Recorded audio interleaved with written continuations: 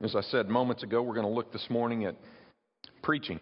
And what place does preaching have in the church?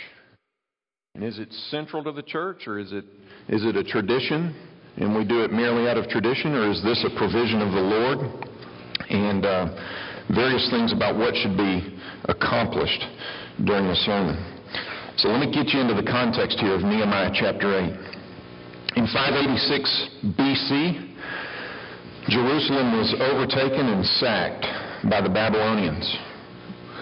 If you read the scriptures, you'll see that the Babylonians were raised up by God to punish His people, Israel, for disobedience and lack of adherence to His commands.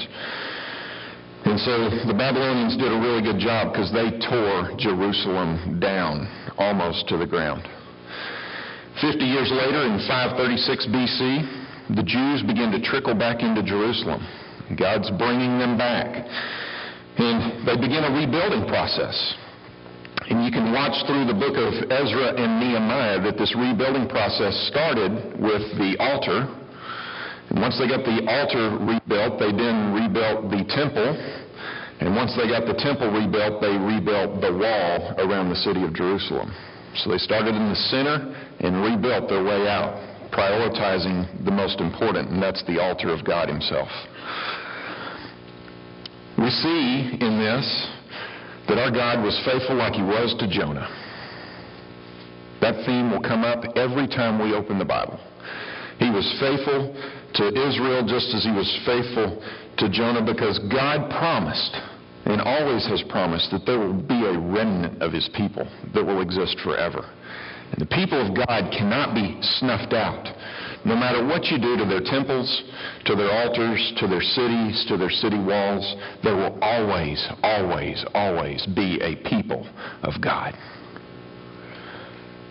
You know, Jesus said this, we've looked at this in the last 2 weeks. You, Peter, based on this profession, you are a rock, and upon this rock I will build my church. And what did He say? And the gates of hell shall not prevail against her. Same concept here with Israel back in the days of Ezra and Nehemiah. And so there will forever be a people of God. There will forever be the worship of God amongst His people until that day with a capital D that we keep talking about when Jesus comes again. There will always, always be a people of God. Well, God raised up two men who were instruments in His hand, unique instruments in His hand in this rebuilding of Jerusalem and the temple and the altar. The first was Nehemiah. Nehemiah, you can consider Nehemiah an administrative guru, a leader of leaders. He was a project manager, and he was well adept at leading the rebuilding process of altars in the temple and the wall. And he was able to assemble all the labor and all the materials and lead the people to courageously work through a lot of hostile objections to what they were doing from other people. So Nehemiah was integral to that, and he was the administrative guy. And then there was another man named Ezra. And Ezra was raised up by God to be the spiritual leader of the rebuilding of the community of Jerusalem, and to make sure that they rebuilt their hearts around God. He was a priest, he was a scribe, and he was very, very well versed in the law, the book of the law that we're going to read about. And so Nehemiah and Ezra are these partners, these instruments in the hands of God to bring about the rebuilding of Jerusalem so that this remnant would have a place to worship and to live and to thrive. And it's a fascinating history. It's true history. Remember, this is not fairy tale. This is true world history that we're looking at here. And it's kingdom history as well, the kingdom of God. And so now, I want us to look at chapter 8 of Nehemiah, verse 1. And I want you to humor me one more time, and I want you to stand as we read this. And I think you'll see why in a moment. I want you to stand at the reading of the Word of God. And all the people gathered as one man into the square before the water gate. Let me just say for a moment, look back up at verse 66 of chapter 7. This is 42,360 people, okay? Have that context in your mind as we read this. And all the people gathered as one man into the square before the water gate. And they told Ezra the scribe to bring the book of the law of Moses that the Lord had commanded Israel. So Ezra the priest brought the law before the assembly, both men and women, and all who could understand what they heard, on the first day of the 7th month. And he read from it facing the square before the water gate, from early morning until midday, in the presence of the men and the women and those who could understand. And the ears of all the people were attentive to the book of the law. And Ezra the scribe stood on a wooden platform that they had made for the purpose. And beside him stood Mattathiah, Shema, Ananiah, Uriah, Hilkiah, and Maaseiah on his right hand, and Pedaiah, Mishael, Melchijah, Hashem, Hashbaddanah, Zechariah, and Meshullam on his left hand. And Ezra opened the book in the sight of all the people, for he was above all the people, and as he opened it, all the people stood. And Ezra blessed the Lord, the great God. And all the people answered, Amen, Amen, lifting their hands. And they bowed their heads and worshiped the Lord with their faces to the ground. Also Jeshua, Bani, Sherebiah, Jamin, Akkub, Shabbathai, Hodiah, Maaseiah, Kelita, Azariah, Jozabad, Hanan, Pelaiah, the Levites, helped the people to understand the law while the people remained in their places. They read from the book of the law of God clearly, and they gave sense so that the people understood the reading. And Nehemiah, who was the governor, and Ezra, the priest and scribe, and the Levites who taught the people, said to all the people, This day is holy to the Lord your God. Do not mourn or weep. For all the people wept as they heard the words of the law. Then he said to them, Go your way, eat the fat, and drink the sweet wine, and send portions to anyone who has nothing ready. For this day is holy to our Lord.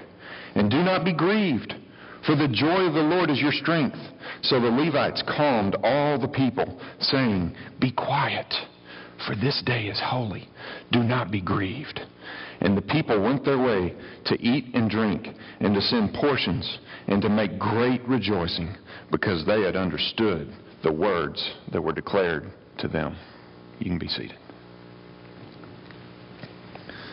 What we have here is a picture of what I pray happens every Sunday when we gather. And I want to show you this morning that central to church is the moment when a man stands before some people and opens the book of the law of God, the Word of God, and says, Thus saith the Lord.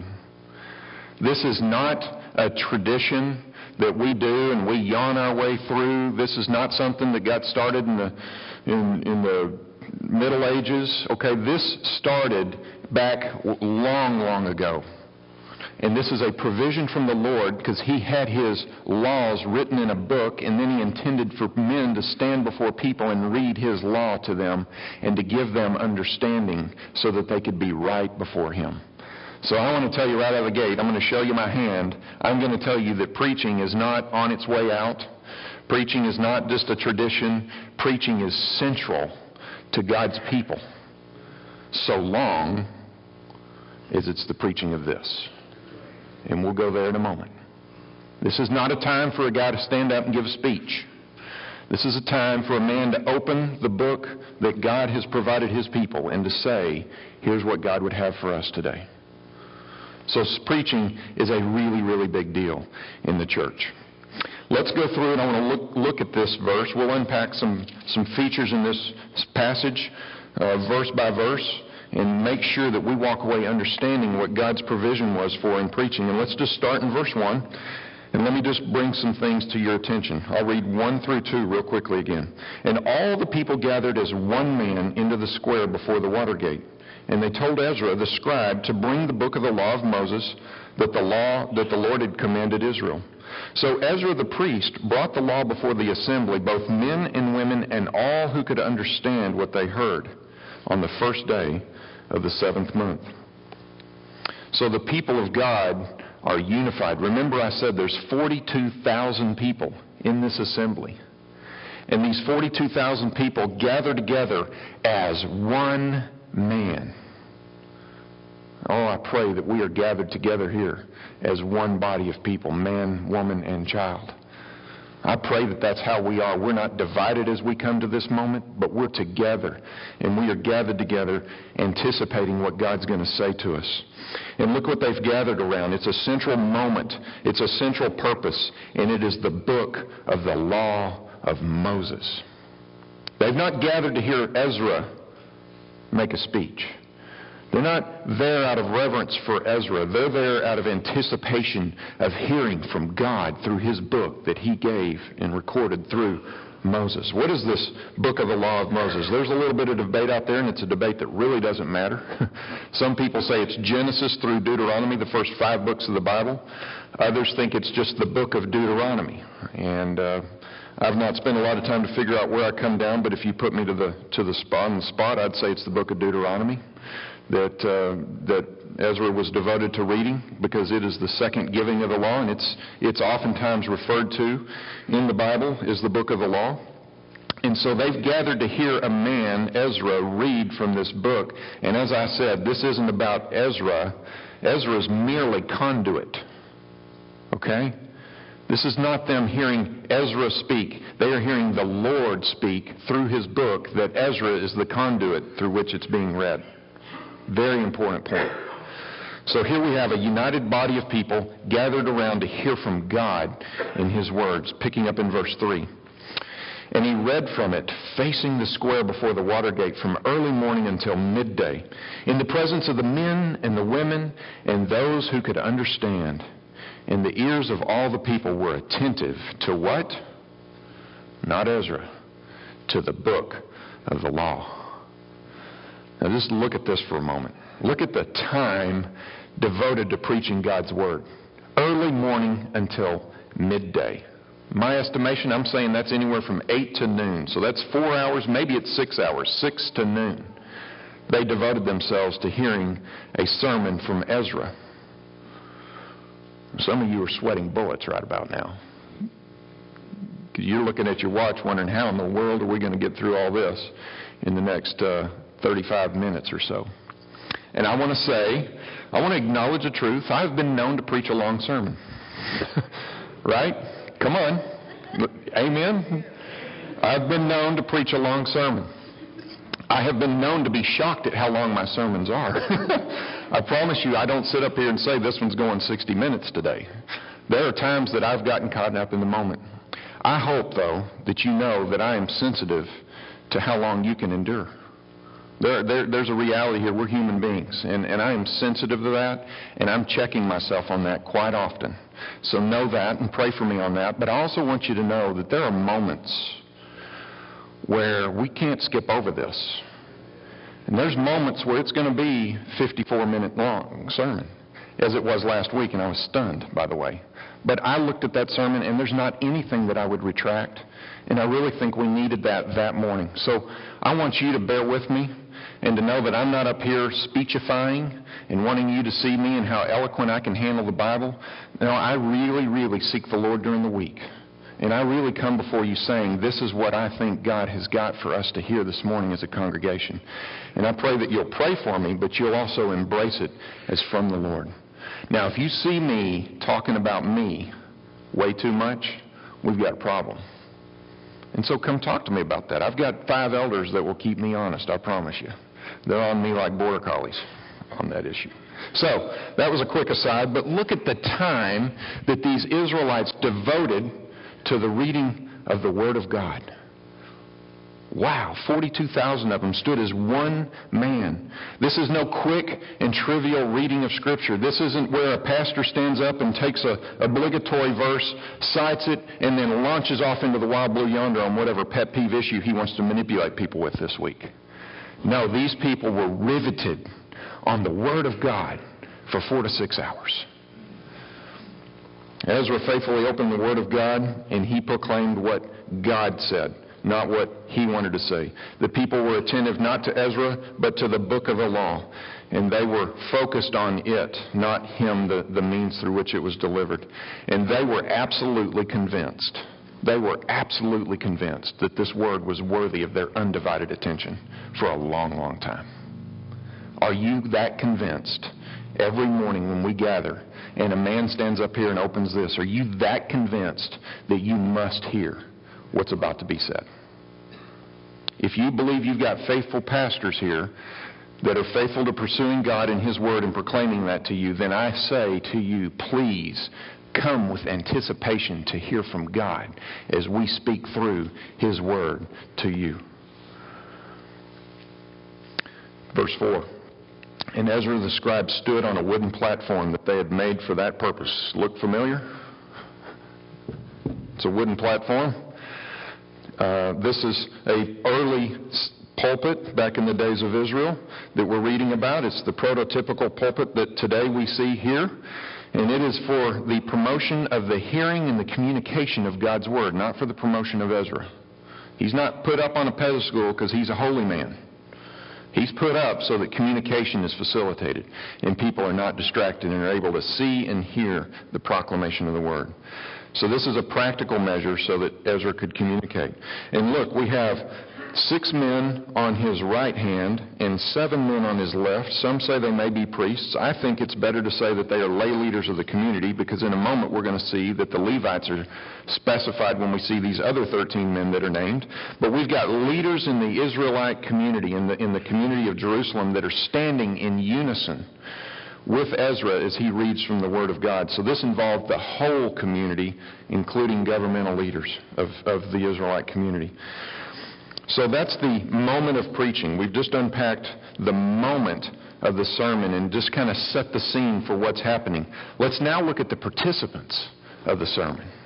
I want you to take special note in verses 5 through 8 at the participants and what their role is in the proclamation of this sermon. Verse 5, and Ezra opened the book in the sight of all the people, for he was above all the people on that platform. And as he opened it, all the people stood. That's powerful. That's powerful. That is an ultimate sign of reverence, that they would stand. Note when these people stood. It was not when Ezra got up there and got into the pulpit up on that platform. They didn't rise because the Pope has arrived. No, they're sitting, and only when he now opens the book of the law of Moses, the law of God, does every one of these 42,000 people rise in reverence for the Word. And look at the characters in this scene. I want to say, first of all, that yes, we have all these people. They've arisen. Their ears are attentive. They're standing in reverence. They're not standing out of reverence for Ezra. It's for the book of the law. And then we have Ezra, who's standing in the pulpit, opening the book of the law. And then we have one other person, one other participant in this, and it's God. Because God ordained this moment. They didn't dream this up on their own. They are to read, they are to assemble and read the Word of God often. They are dedicating themselves back to God, and God provided the very Word that Ezra is now reading. So God's made provision for this moment to happen. And it's a provision that's built out of grace, because these were an obstinate and stiff-necked people that defied Him and got sent into the Babylonian captivity for 70 some odd years. And yet He's still making provision for them to hear from Him. And I want to ask you this morning, what does this look like in our present day context? We cannot come into a place like this and sit back in our chairs and cross our arms and take in a sermon. That's not what's happening here with these Israelites. They are standing in attention. It says their ears are inclined to the Word of God. Not Ezra, to the Word of God. They have that much reverence and that much need, and they're aware of it. And they respond in kind. We need to have attentive ears. I even want to tell you, you need to have blind eyes in here. You need to get over me. You need to not worry about what I'm wearing, how I speak. Am I funny? Am I serious? You need to look at what's coming out of my mouth and apply that to your lives. Now, you can't totally get me out of your sight, but to the degree that you can, you need to be praying, Father, help me not to see the messenger. Help me to hear this message, because I am desperate for your truth from your word. And this guy is bringing it to us. And so we need to have attentive ears and blind eyes. We need to be sitting on the edge of our seats figuratively. We need to be in an athletic position. If you play sports, I don't care if you're a shortstop or a point guard or a defensive back. Your coach is going to tell you to get on the balls of your feet and be ready for action. When we listen to sermons, we need to be on the balls of our feet, not on our heels. We need to be ready to hear and to respond and to obey the Word of God. Are you on the balls of your feet? Are you on the edge of your seat? Is your heart jumping out of you saying, I got a moment here that I get to hear from God. I need it because it's going to be 7 days before I get it again. Although you could come tonight and Wednesday night and get some more. So we must come aggressive to the time of preaching. And I'm going to ask you to work as hard as I am through the sermon. I've worked hard all week on this. I'm working hard right now. And you need to join me in this labor. And you need to work hard to receive and to apply the Word of God to your life. Look at verse 6. And Ezra blessed the Lord, the great God, and all the people answered, Amen, Amen, lifting up their hands. And they bowed their heads and worshiped the Lord with their faces to the ground. So together, Ezra and 42,000 people, yes, with some of his leadership, worship the living God, the great God, together. That's what we need to be about here today. I need to be very subtly before you, leading all of us to worship the risen Jesus Christ.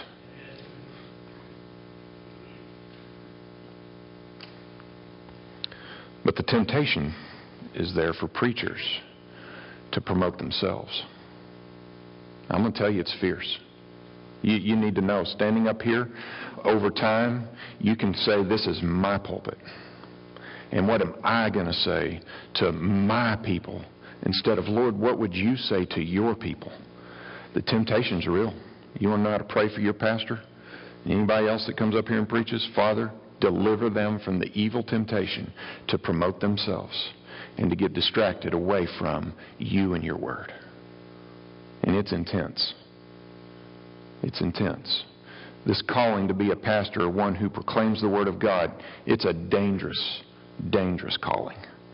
Because if we get off center and defy what God has ordained for this role to be, it will be ugly and many people will be affected by it.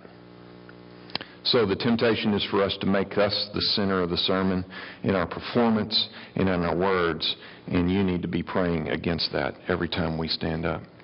No man can bear witness to Christ and to himself at the same time. It's impossible. It is absolutely impossible. What's our verse as a church? He must increase, but I must decrease. I promise you, I pray that every week as I prepare a sermon. And as I walk these steps, Father, may I decrease so that your Son Jesus may be increased in this moment.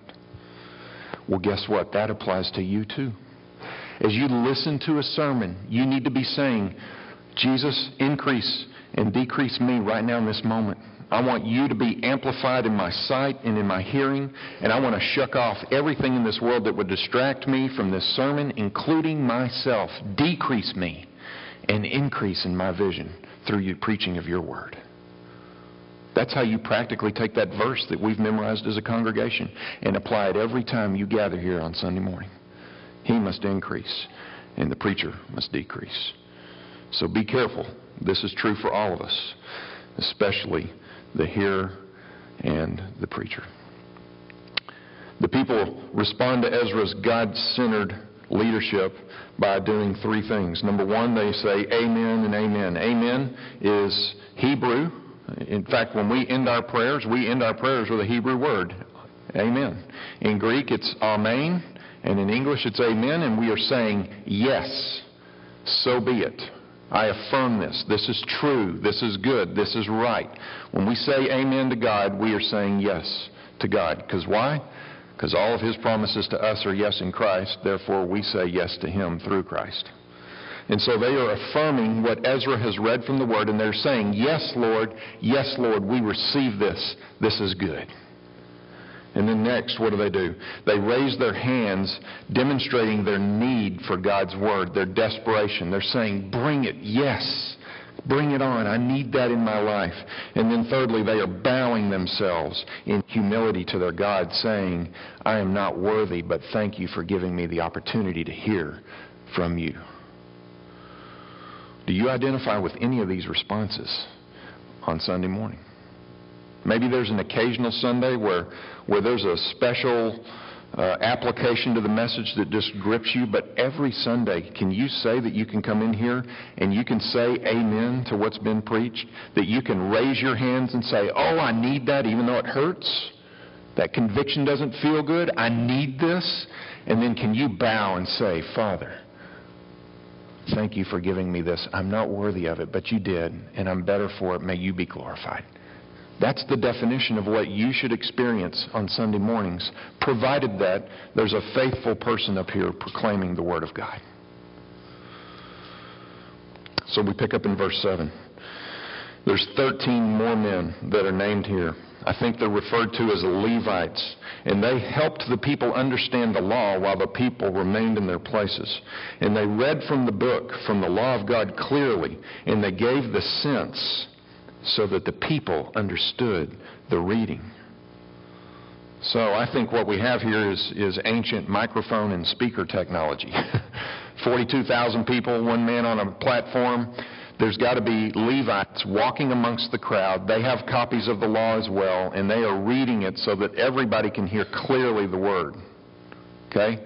They're not in a coliseum where the sound effects are carried. I think they needed people to walk amongst them to reiterate and to reread what Ezra is reading from the platform. And look what it says. They needed to be taught the Word of God. These Levites went through reading from the book, and they gave the sense so that the people understood the reading. There had to be some explanation. And I think there's some other things going on here. You need to keep in mind that these people, these 42,000 people, have just come off of a Babylonian captivity for some 70 years. So just about every one of these, their entire life, they lived in the Babylonian captivity. Well, the Babylonians spoke Aramaic. So these people grew up in a society where they didn't even speak Hebrew in everyday life. Now, maybe they spoke it in their homes to keep the tradition going, like my grandparents kept speaking German when my dad was growing up, but they don't have a mastery of the Hebrew language. They are Aramaic-speaking people, probably at this point. Also, they had entirely adapted to the Babylonian culture. And it's a pagan culture. And these people, they're hearing this word from God in the book of the law, and it doesn't sound like anything that they've grown up on, and it doesn't look like anything they've grown up on. They needed someone to walk amongst them and give explanation and meaning. They were uninformed, and they need training.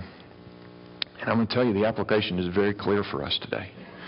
Do you understand that we live in a foreign land? Do you understand that we live in a land that's language doesn't reflect this? Amen. The world does not speak this language. And we live in a land, and its culture is nothing like what God calls His people to be about. We are just exactly like the Israelites in this Nehemiah passage. Remember last Sunday I said that local churches are like foreign embassies. We don't belong here. We are foreigners. We are aliens. We are sojourners on this earth. Our true kingdom is a heavenly kingdom. It's a new heavens and a new earth that will come one day. And so we've ventured out into the frontiers where this is not home. And we need embassies to go in where our language is spoken and our culture is commonly understood. And God provided us embassies with local churches. And so we are just like these people. And guess what?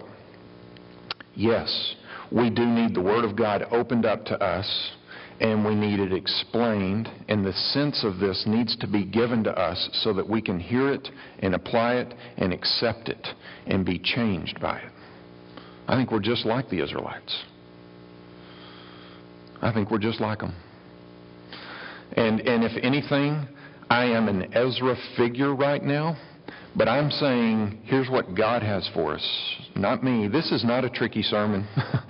There's no human ingenuity here. I'm strictly showing you what happened in Nehemiah's day and in Ezra's day and what God has provided for His people, and it's called the proclamation of His Word by the reading of His Word.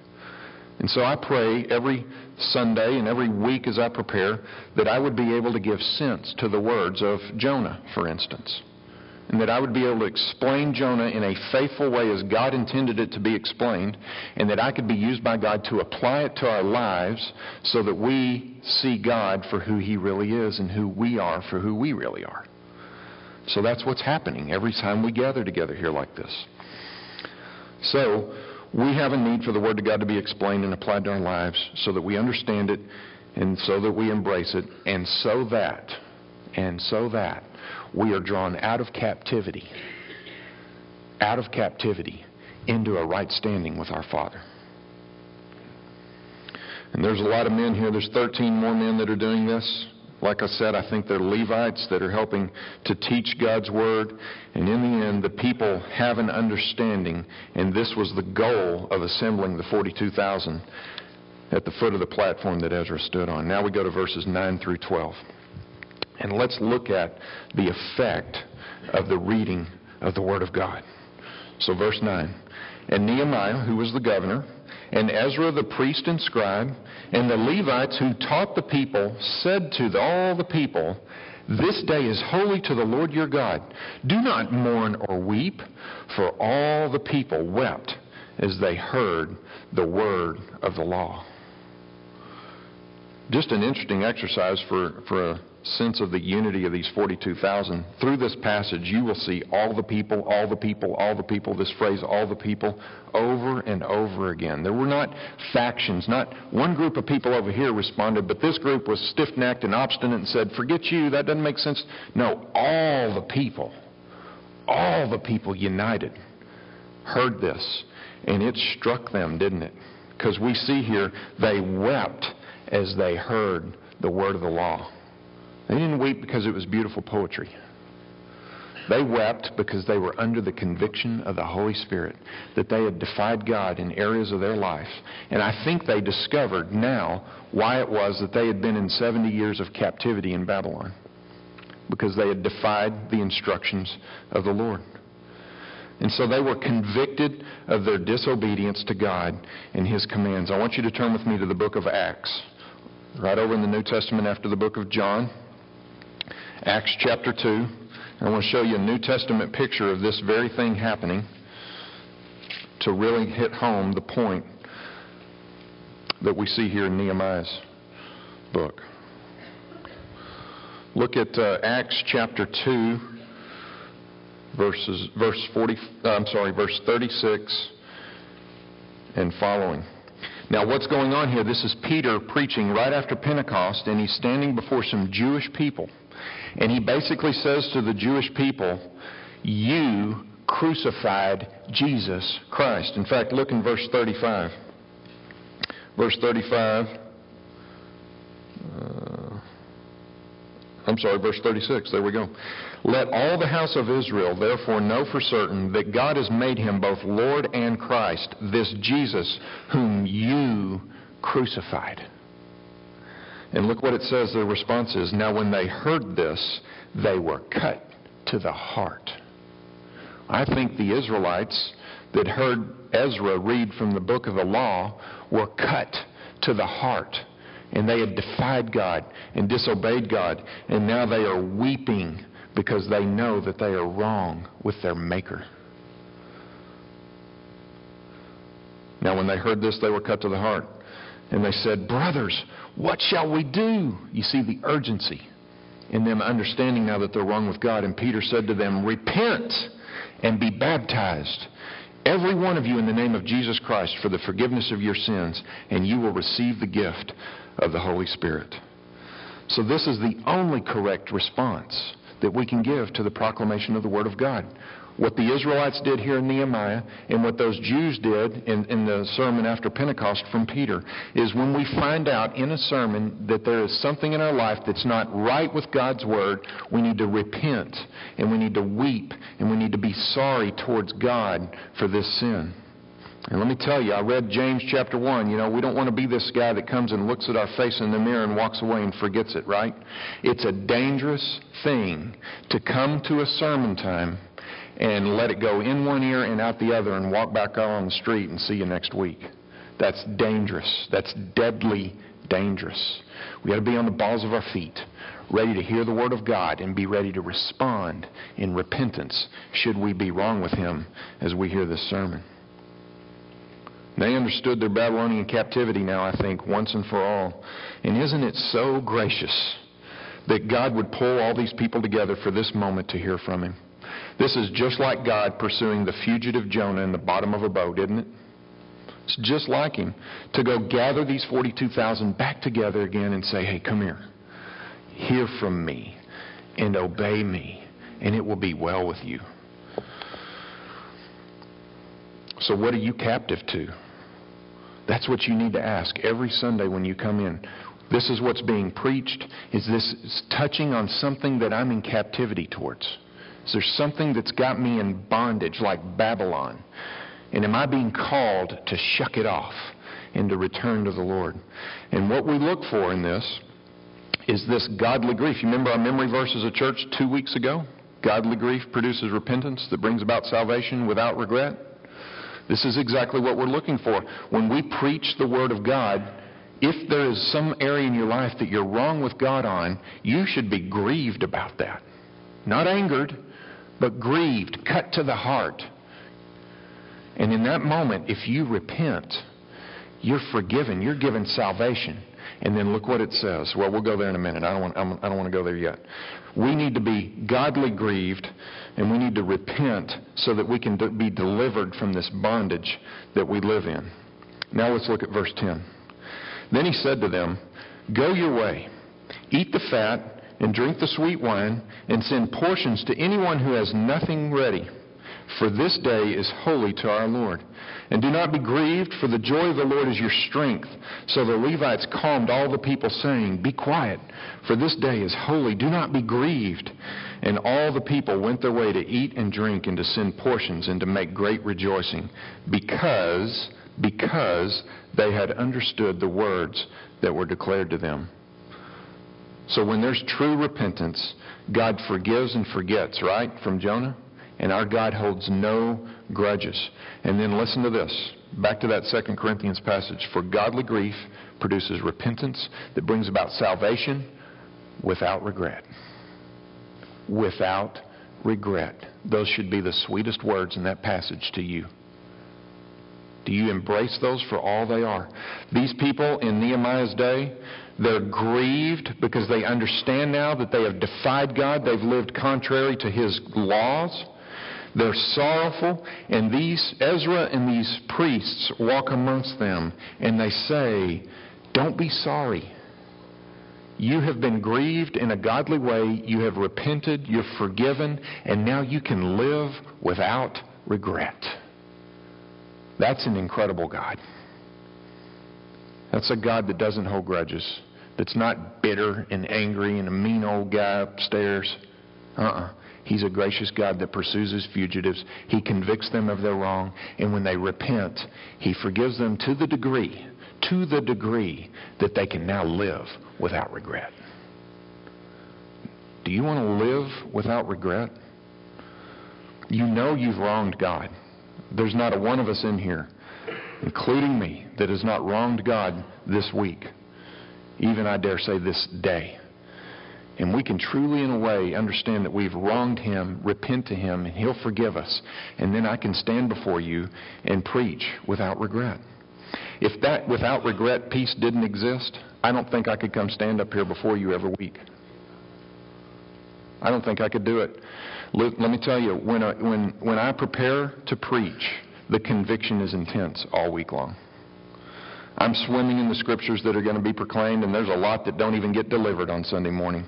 And the conviction is heavy and intense and all the time. And I am basically repenting all week long as I discover the truths of the Scripture and how my life doesn't line up with it. And that's called the human life. We live in a fallen age. And as I stand before you, I can only do it because I can live without regret, because it's not cheap grace. No, Christ died for my sins, and I've professed Him as Lord, and I believe in Him as my substitute on the cross, and I absolutely declare to you He rose on the third day from the grave. And if He didn't, then I can't live without regret. And only because of that truth can I stand before you upright and proclaim to you boldly what the Lord would have us to hear as a congregation. So I'm a guy that lives without regret, so long as I'm godly repentant. But that worldly grief, the second part of that verse, produces death, right? And if we are about worldly grief, there's nothing but bad waiting for us, because we are not repentant and we will not be forgiven for those sins.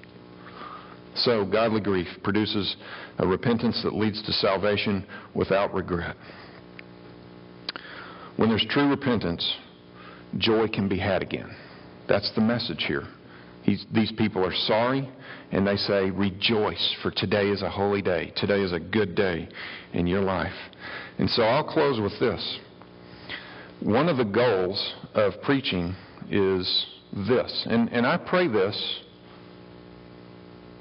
3 or 4 times a week. And I pray this often as we're singing right before I come up.